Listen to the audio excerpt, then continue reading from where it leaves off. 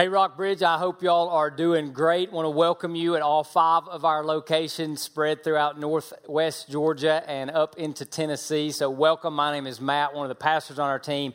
Delighted, glad that y'all are here. Thank you so much. We're in Ezra, the way back. That's the current sermon series. So if you have a Bible, you can turn it on or open it up. You'll be welcome to follow along with me on the screen to the book of Ezra, a little harder to find in the Old Testament. But Ezra chapter 4 is where we're going to hang out. Before we get there, I want us to have some time just to pray for one another. So every week you send in and submit your prayer requests. And I always just want to ask you, maybe one of these resonates with you. Maybe one of these represents kind of where you might be or someone you know is. So I'll pray in just a minute for us and ask you to kind of stand in the gap and intercede as well in your hearts and to pray for someone or to pray for yourself. And I always remind you that on the first Wednesday of every month, which is coming up this coming Wednesday, this next Wednesday, we have a time where our elders fulfill James 5, which is the elders get to pray for people, lay hands on people. And so if this is you or that's a need you have, your church is here to stand in the gap and pray for you. I also want to ask you to pray for our services today. And as you come in all of our venues, you see 2 crosses usually to the left or right of the stage or the platform. And we'll have an opportunity to respond to what God's going to say to us. So I want us to pray about our response. And I want us to pray that we would be receptive to what God has for us. So join with me as we pray together for our requests and for our response to God's word today. I want to read this over as where Paul says this. He says, I pray that the God of our Lord Jesus Christ, the glorious Father, would give you a spirit of wisdom and revelation in the knowledge of him. I pray that the eyes of your heart would be enlightened so you may know what is the hope of his calling, the glorious riches of his inheritance, and the immeasurable greatness of his power to us who believe. God, I just want to pray right now for that you would all give us eyes to see what you're giving to us right now as we open your word in this service. And God, that we would be able to respond to you today as you speak to us. God, I want to pray for every need that's reflected on our screen, that's representative of people throughout our congregations. God, that you would give them eyes to see Christ and the victory that he gives. God, Jesus is a foe-conquering, enemy-defeating King of Kings. May we see him that way today. In the name of the Father, the Son, and the Holy Spirit, we pray. Amen and amen. So we have been in this series called Ezra, the Way Back. And as a way of review, we're in actual history where a group of Jews who were exiled by Babylon away from Jerusalem, sent into kind of modern day Iran, Iraq, and 70 years of exile. Then the king allowed some to come back and to reestablish worship, to rebuild the altar, the walls, and the city. And that's the story of Ezra and Nehemiah, to come back to Jerusalem, the promised land, and to do that. And we have been sort of meeting them in their journey, and God is calling us back as his people, back to live in accordance with him, his promises, back to our place and to give him the worship that he deserves. We've had to leave some things behind and say, God, if I'm going to move forward with you, I got to move away from this. And that's been our journey. And so we're in part 3 of that journey. And today, it'll get real because whether you're a Christian or non-Christian, you'll be able to resonate to some degree with what we're talking about because it's just a fact of life. And here's the fact. And I'll call this a certainty. You can bank on it. You can count on it. The certainty is this. Progress will always have pushback. Progress will always have pushback. So you haven't been in church in a while, and finally you came today, and welcome. We're glad you came, and you're welcome here. But you took a step. You made progress in sort of trying to figure out God or your life or what's going on in your life. And is God there? Is God real? Can God help? Or, hey, I left God when I left high school, but I'm coming back. Whatever that is. So you made progress, but there's going to be pushback. Some of you have been walking faithfully with God for as long as you can remember, and maybe your faith is kind of kicking into another gear. There's going to be pushback. Some of you, hey, God's doing something new and doing something fresh, and I'm newly married, I'm a new parent, I got a new job, and everything looks good. There's going to be pushback. Progress will always have pushback. It is a certainty. I will never lie to you to the best of my ability, right? I will never lie to you and tell you that just because following God is no guarantee that pushback goes away. Following God is actually a guarantee to receive that you'll get pushback. So this notion that, hey, if I trust God, He's going to make all my problems go away. No, He's going to carry them for you or try to let Him carry them for you. But there will always be pushback when there's progress. So that's a certainty. Now, here's the variable. Here's the variable. The variable is how do we respond to it? The variable is how do you respond to contact with the enemy? You know, we can be like a football team that never plays a game, and the coaches will say, I think we're ready, but they never know till they make contact with the opposition. So we are all going to face pushback. 100% of us listening to this, I will, I have, and it's going to happen again. You will, you have, it's just going to happen. The variable is how do you respond?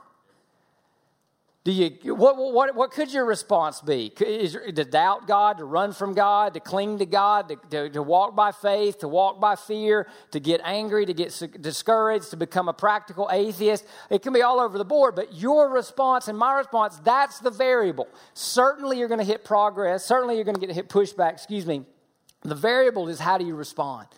So today, for 2-3 chapters, our 50,000 exiles, round numbers, who have returned from Babylon to Jerusalem, they've been walking good. Everything is going well. They're building or rebuilding, I should say, the altar. They're reestablishing worship. We would say, hey, that's spiritual progress. Today, they hit the pushback, and we'll meet them where they are in Ezra chapter 4. Here's what it says, boom, boom, when the enemies... Now, it goes ahead and calls them enemies. And we'll unpack this because it's kind of unique the way the story is told. When the enemies of Judah and Benjamin heard that the returned exiles were building a temple for the Lord, the God of Israel, they approached Zerubbabel, who's the governor or the political leader of the returnees, and the family heads, and said to them, let us build with you, for we also worship your God and have been sacrificing to him since the time of King Esarhaddon of Assyria brought us here. Now, we already know they're enemies, but they masquerade as helpers. They masquerade as helpers, hoping to infiltrate the work of God. Now, they recognize this, and 2 Kings 17:33 tells us that these people have been worshiping Yahweh, God of the Bible, yes, but they've also been worshiping false gods, and so that's why the response comes as follows, which Zerubbabel, Yeshua, the high priest, and the other heads of Israel's families answered them, said, you may have no part with us in building a house for our God, since we alone will build it for the Lord, the God of Israel, as King Cyrus, the king of Persia, has commanded us. So they know their enemies and they rebuff them and they say, no, you are not going to stop us. Here's the pushback. The enemies appear on the scene. The enemies want to infiltrate the work of God, and the people of God so far rebuff it and resist it. So we're going to get a battle plan for ourselves. The first battle plan is this: we have to know our enemies. They exist. It's real. It's not some fairy tale. It's not some movie that you might see, and it's real. That there are real enemies, real foes to your progress, to my progress, to our spiritual progress. And our Jewish friends in history, they recognize this, and they're able to rebuff it initially. Now let's talk about our enemies. Let's talk about what it means to know our enemies. There's two enemies that we face. There's two enemies we face. The first enemy is internal. It lives inside of you. You look at him or her in the mirror every morning, right? It is what the Bible would call the flesh. It's the part of you that tries to do life apart from God, or the part of you that wants to be God, or the part of you that just lives in an orientation of unbelief against God. Okay? This enemy is your primary enemy. No one has lied to you more than you have. No one has led you down a path of stupid more than you have, okay? So the internal enemy exists. Now, let's put this together with what we see going on in Ezra 4. There's also an external enemy. which we might call Satan or his messengers.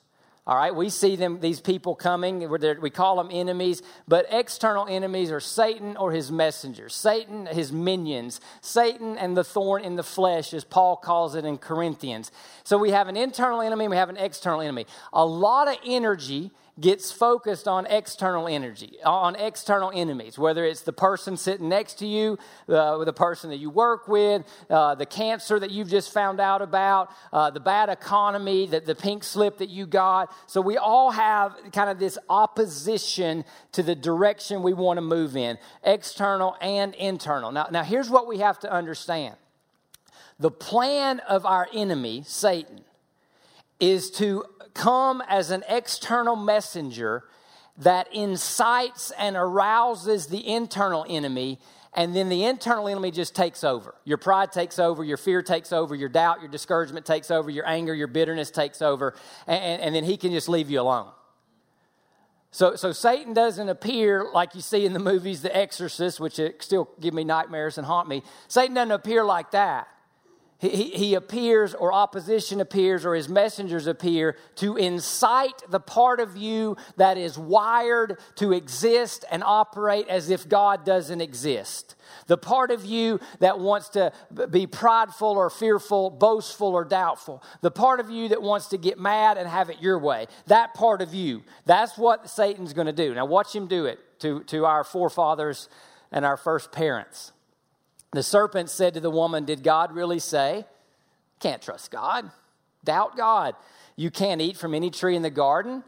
And Eve gets into a conversation, and something that never was an option to Eve before this day is suddenly an option. So what does she do? She saw that the tree was good for food and delightful to look at, and that it was desirable for obtaining wisdom. I can obtain pleasure and happiness apart from God. All Satan did was plant a thought, and because God gave her a degree, you and me a degree of free will and the ability to choose, she just sort of looks in that direction and it looks good, looks delightful, looks desirable, let's have a bite. So she took some of its fruit and ate it. She also gave some to her husband, who was passively doing nothing, and he was with her and he ate it. So what happened? External opposition, the serpent, Satan. He doesn't come and kill her. He doesn't come and do anything. He just gets in her mind and says, hey, just take a look. Looks better if you do it your way, not God's. And then we don't even hear any, when they're eating the food, we don't even hear the scripture doesn't even mention Satan. So we know our enemies. He will come, or messengers will come as an external thing. Cancer, the doctor says cancer. Internally you go, God's not good anymore. Your boss says we got to make some cutbacks. Internally you go, what am I going to do now? Who's going to take care of me now? I thought I was walking with God, and good God, good things are supposed to happen to my paycheck. And now it's gone. Someone gossips about you. Messenger, external. Man, I'm bitter. I'm mad. I want to get even. I want to get ahead. Internal enemy is activated. It's the pattern every time. So hear me. Your greatest enemy is not out there. Your enemy out there just wants to activate the enemy in here. It's the exact pattern every single time. So what do we have to do? Our Jewish friends do it. They recognize what I'll call the mirage moment. They recognize the mirage moment. Well, what do I mean when I say the mirage moment? So mirages occur when people are like literally dying of thirst, right? And they're in the desert and they look out and their mind and their emotions play tricks, and they think there's something that's going to satisfy their thirst that really doesn't satisfy their thirst. They imagine something, okay? All opposition and all temptation, it always gives us a mirage moment where something looks better than it is, or something looks more desirable than it really is, or something that is not of God starts to look better than God and God's ways. And so it's a false promise of help, happiness, or hope. Some of you, your stories could be, yeah, that's why I got started. That's why my porn problem started. That's why my drug and alcohol problem started. That's why I walked away from my marriage, because it was a mirage moment with another lady or another guy. It's like when the credit card company sends you something, and on the outside, what do they put? No interest, no payment for 6 months, and you've got a stack of bills, and there's a mirage moment right there. Promise of help, happiness, or hope, right? It's that, and it occurs all the time. And we do it all the time. But it happens in other ways than just those obvious ones. It's when you start thinking, my anger can solve my problems better than God. Or my desire to get ahead and get even and compromise integrity is a better way of help, happiness, and hope than God's way of integrity. It happens all the time. The mirage moment. Hey, here come these people who say they want to help us build. And here's what they're thinking. Well, you've been here in Jerusalem the whole time. Why hadn't you started building? Because they were a mirage, false help, false hope, false happiness. So here's what we have to do, people, church, as we face the pushback. We have to, one, learn to challenge our thinking. Challenge our thinking. Too many of us, you've heard me say it before, too many of us, we never challenge our thinking. If we feel it or we think it, it's got to be true, it's got to be right, and we bank on it. How many times have you said, well, I think, well, I feel, well, I believe. Sometimes you need to say to yourself, I don't care what I think. I want to know what God says. You know what the death knell of a church is? When the people get in a room and say, I think, I feel, I believe. Instead of saying, what has God said? Eve thought it looked good. Eve thought it was desirable. Eve thought it was the best path. Eve, I don't care what you think. What did God say? You eat, you die.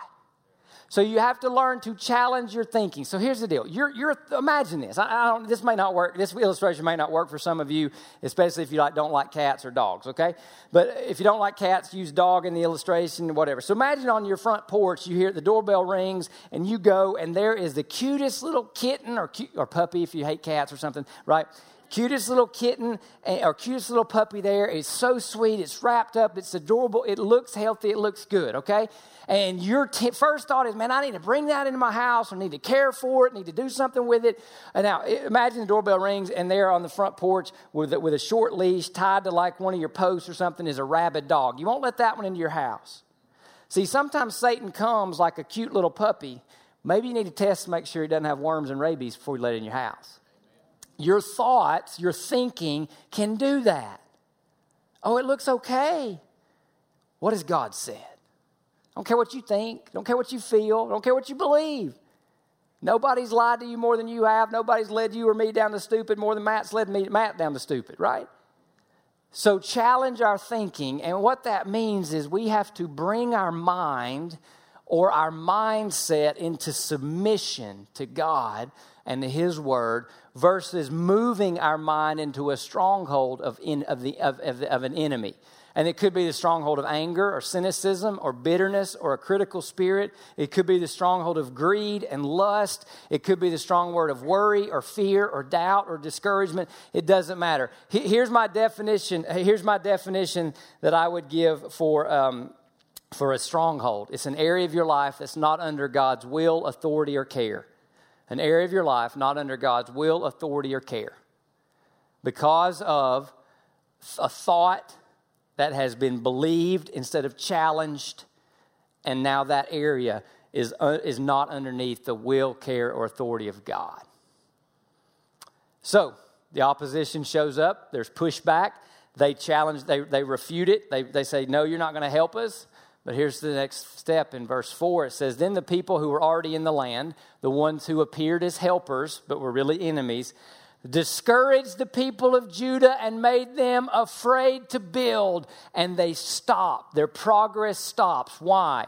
Because the messenger gets them to feel afraid and discouraged more than they believe God's purpose and God's plan. They didn't stop there, though. They also bribed officials to act against them, to frustrate their plans throughout the reign of King Cyrus of Persia until the reign of King Darius of Persia. Here's what we need to know. Opposition is often unrelentless and unending. Now, here's my challenge, and here's my prayer for all of us, okay? My challenge, my prayer for all of us, okay? Opposition is not ever going to go away until Jesus Christ comes back. That's predictable and certain. It's the first point of the message. What's variable is our response. What if our response put us on the path of victory instead of the path of frustration, instead of the path of discouragement and fear? What if that's what we realize, that God, opposition is relentless and unending. It's not going to go away. In fact, the way this story is told is interesting. So let me kind of give you an overview of Ezra chapter 4. Ezra 4, 1 through 5 and 24 is talking about the first opposition to the temple.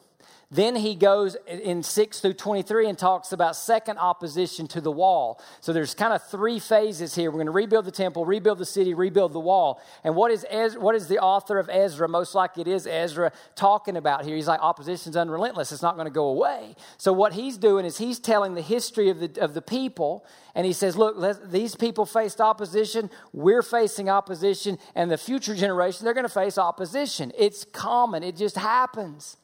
And it always appears the same way. External messenger appeals to an internal issue an internal threat called the flesh. So opposition appeals to a worldly fear or worldly desire to stop godly progress. That's exactly what happens. The messenger or Satan appeals to a worldly or internal fear to stop godly progress. Every time. So what's predictable? What's predictable is opposition. It's relentless. It's against God, His agenda, His people, and it always appeals to your internal worst self, false self, the you that lives apart from God. The variable response, how do we respond? Do we trust God and His Word or what our flesh says? Is our response a me or my flesh? Or is our response, I'm with God and His Word? That's it. This is the variable. What I would love for us to do, and what I would pray for us to do, and what I would hope that God would do, is that you and I today could learn the victory response. The victory response. So the discouragement doesn't win. Anger doesn't win. Fear doesn't win. Satan doesn't win. Worry doesn't win. Condemnation doesn't win. The voice of guilt and shame doesn't win. What wins is the victory that we have in God, a living, reigning, ruling King. Now, the go-to tactic of the opposition is to break the hold of the Word of God on us. Ezra chapter 1, 2, and 3. 50,000 people hear the Word of God. 50,000 people say, we'll go 900 miles back to the promised land. 50,000 people say yes to trusting God. 50,000 people say yes to the purpose of God. 50,000 people say yes to the path of God. Pushback occurs. They get discouraged, and it breaks the hold of the Word of God, directing and guiding and informing their life, and they give in to discouragement and fear, and the progress stops. Because do you know what the opposition loves to do? It always wants to break the hold of the Word of God on you. It loves to put question marks where God has put periods. That's it. Did God really say? Question mark. Yes, God said. God says in His Word, I will never leave you or forsake you. Is God really here when the doctor walks in and says, here's what it is and it's not good? Question mark where God put a period. It's more blessed to give than to receive. Our economy and our worldview in America says, no, it's more blessed to get than to give. Question mark on God's plan. So it's just predictable. Question marks where God has put periods. What I'd love for us to do is if you've got a question mark anywhere in your soul, anywhere in your mind about the holy plan and holy love of God for your life, that today, we could erase that question mark on the cross of Calvary of Jesus Christ and place a period where God has said, I love you, I'm with you, I'm resurrected, with me, we win. Amen. That's our hope and prayer. End of Ezra, chapter 4.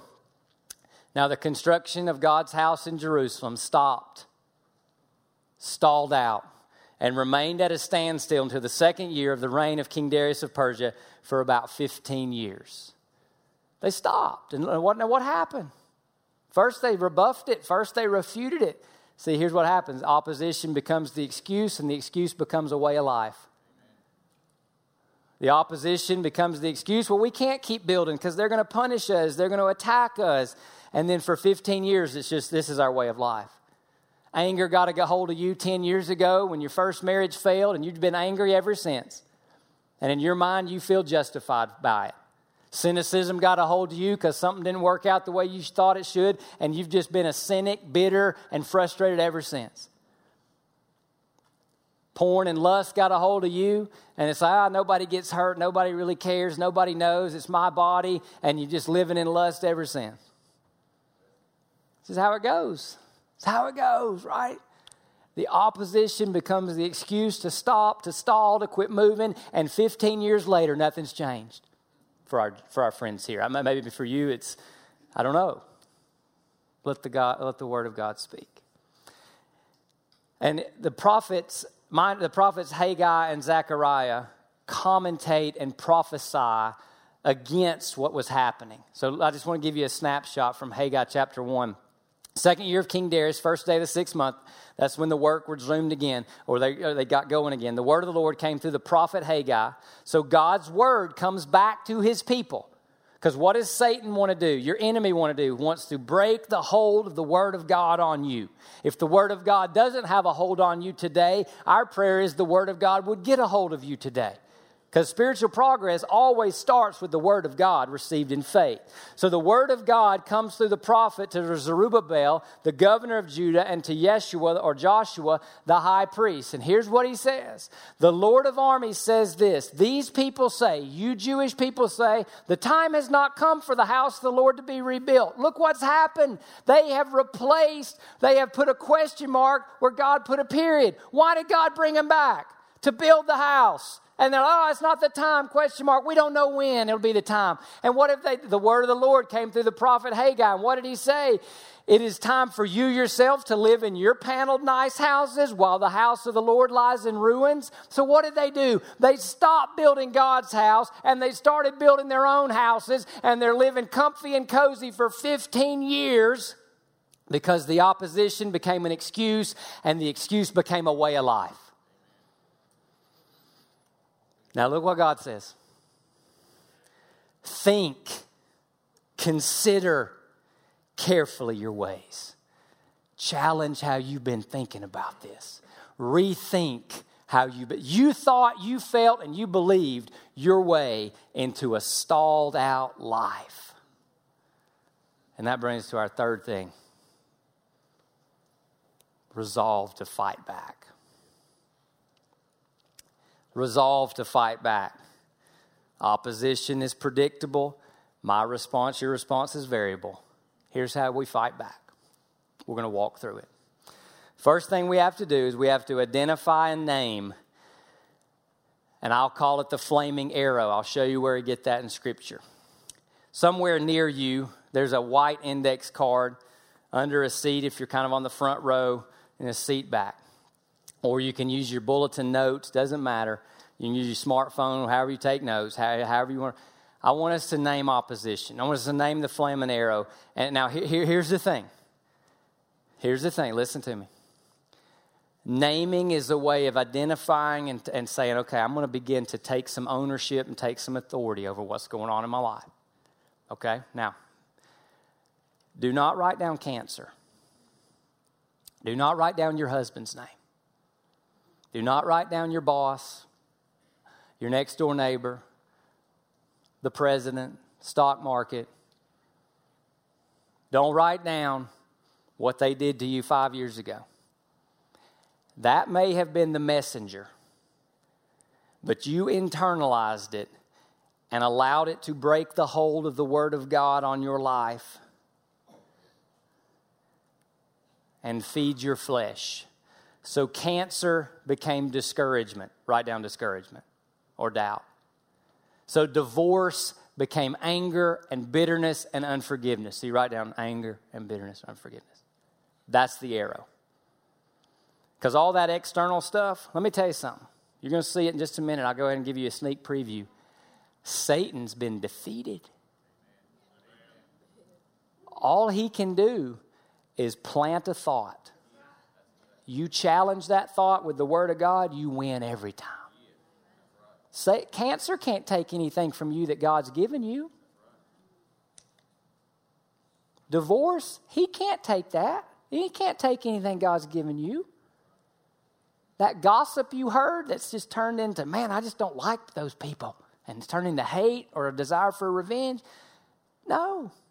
So name the flaming arrow. And here's where that comes from. Ephesians 6:16, great passage on warfare. In every situation, whoa, stop, ding, ding, ding, ding. In every situation, what happens? You get shot at. You get opposed. You get pushed back. Bank on it. We need to get tired of coddling Christianity that says, oh, God will make every problem in your life just go away. No, God will give you victory over every problem, but it ain't going to go away because Jesus hasn't come back yet. In every situation, take up the shield of faith, trust, belief, with which you can, I love the word can, what can you do? Extinguish. You can win. Because you're fighting a defeated foe. If you are a Christ follower, you don't have to keep sinning. You don't have to stay angry. You don't have to stay discouraged. You don't have to get bitter. You can get better. Do you see that word can? Everybody say can. We can win. We can extinguish. What can we extinguish? All. Say all. All the flaming arrows of the enemy.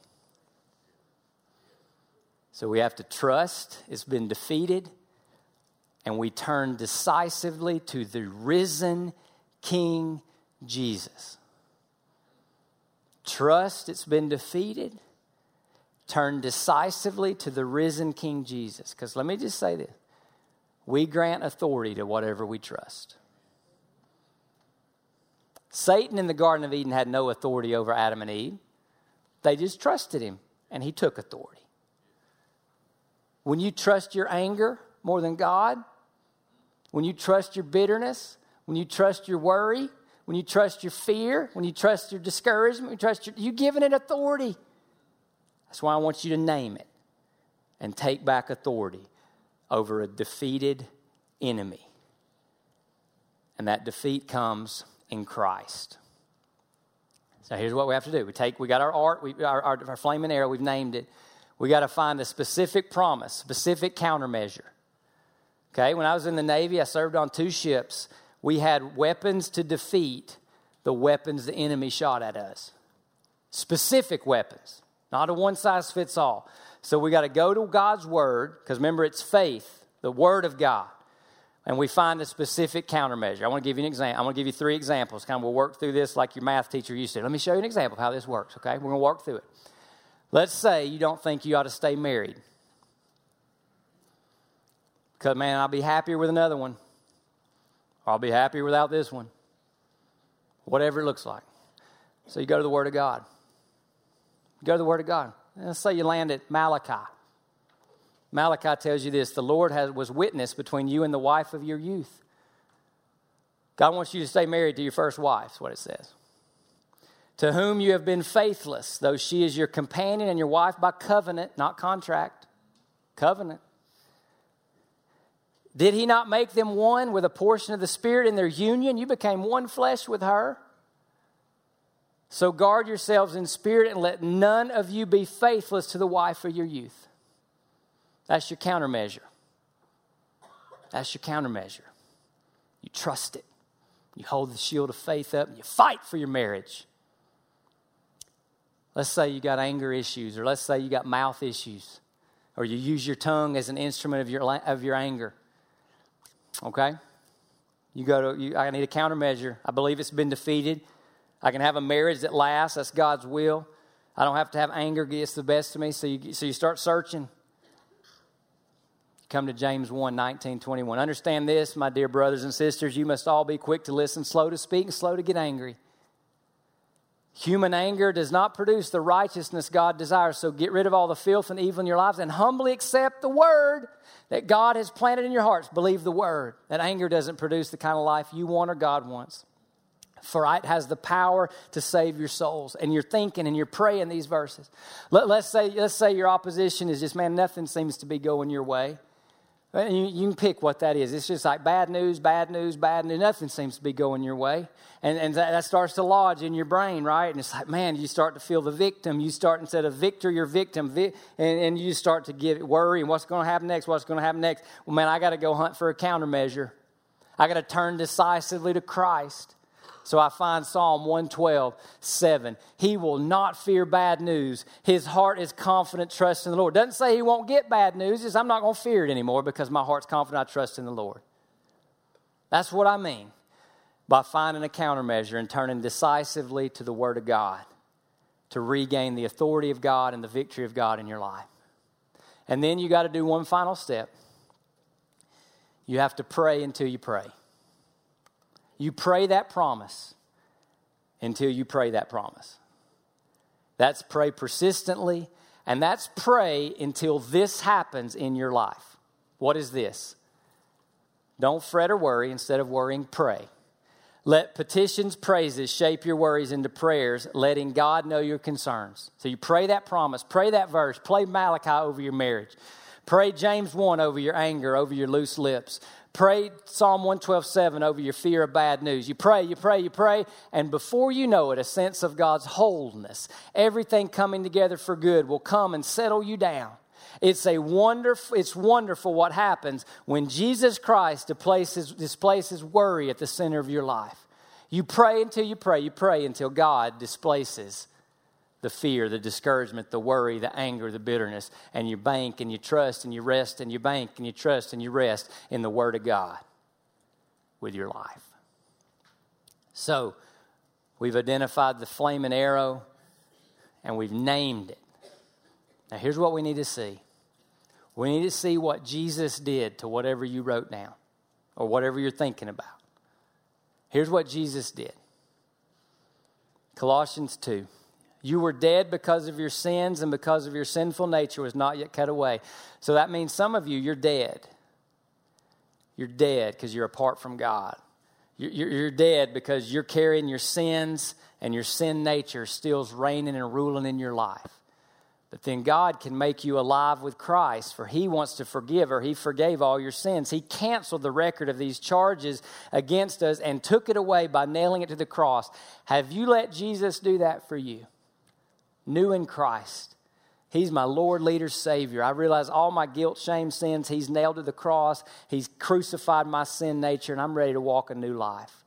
But not only does He save us from the penalty of sin, not only does He save us from the penalties of our sins, but He also saves us from the power and the presence of our sins and our sin nature, our enemy, that discouragement, that bitterness, that lust, that greed. In this way, He disarmed. Remember I told you were fighting a defeated foe? Here it is. He disarmed the spiritual rulers and authorities. He shamed them publicly by His victory over them on the cross. So we're going to write something down where we need victory that Jesus has already promised, purchased, and provided. And we're going to turn decisively to the place of that victory, which is a cross. And we're going to say, God, let me see You as my victory. So in just a minute, I'll pray over us and we'll sing. And you're welcome to make a physical response. I find sometimes that physical responses that represent internal realities are more memorable and help remind and stir my faith. My God gave us baptism and the Lord's Supper. So a physical response to take that and put it on the cross disarmed defeated, I'm moving away. Christ is my victory. Some of you tonight, today, this weekend, you need to let Christ into your life and become a true Christian, a follower of Jesus. Some of you are going to choose not to move physically. That's fine. Here's what I want to ask you to do. Would you pray? Would you pray for your own self and your own battle? Pray for your neighbors, people in the room with you. Pray that God's Spirit leads us all down the path that Jesus purchased and provided, which is the path of victory. Let me pray. God, for everybody in here, I pray nothing but victory. Every single one of us, God, we face opposition and we face pushback. But every single one of us can have victory if we would turn to Christ and believe the power of your word. God, every single one of us can walk in newness of life, walk away not only from the penalty of sin and hell, but also the presence of power of sin in our real lives right now in this instant. So, Lord Jesus, I just pray by the presence of your Holy Spirit that your will would be done right now. That you would find hundreds, if not thousands of adults surrendered to you, awoken to your presence, ready to walk in the path of your victory. God, that's our prayer. God, would you give victories? Would you give freedom?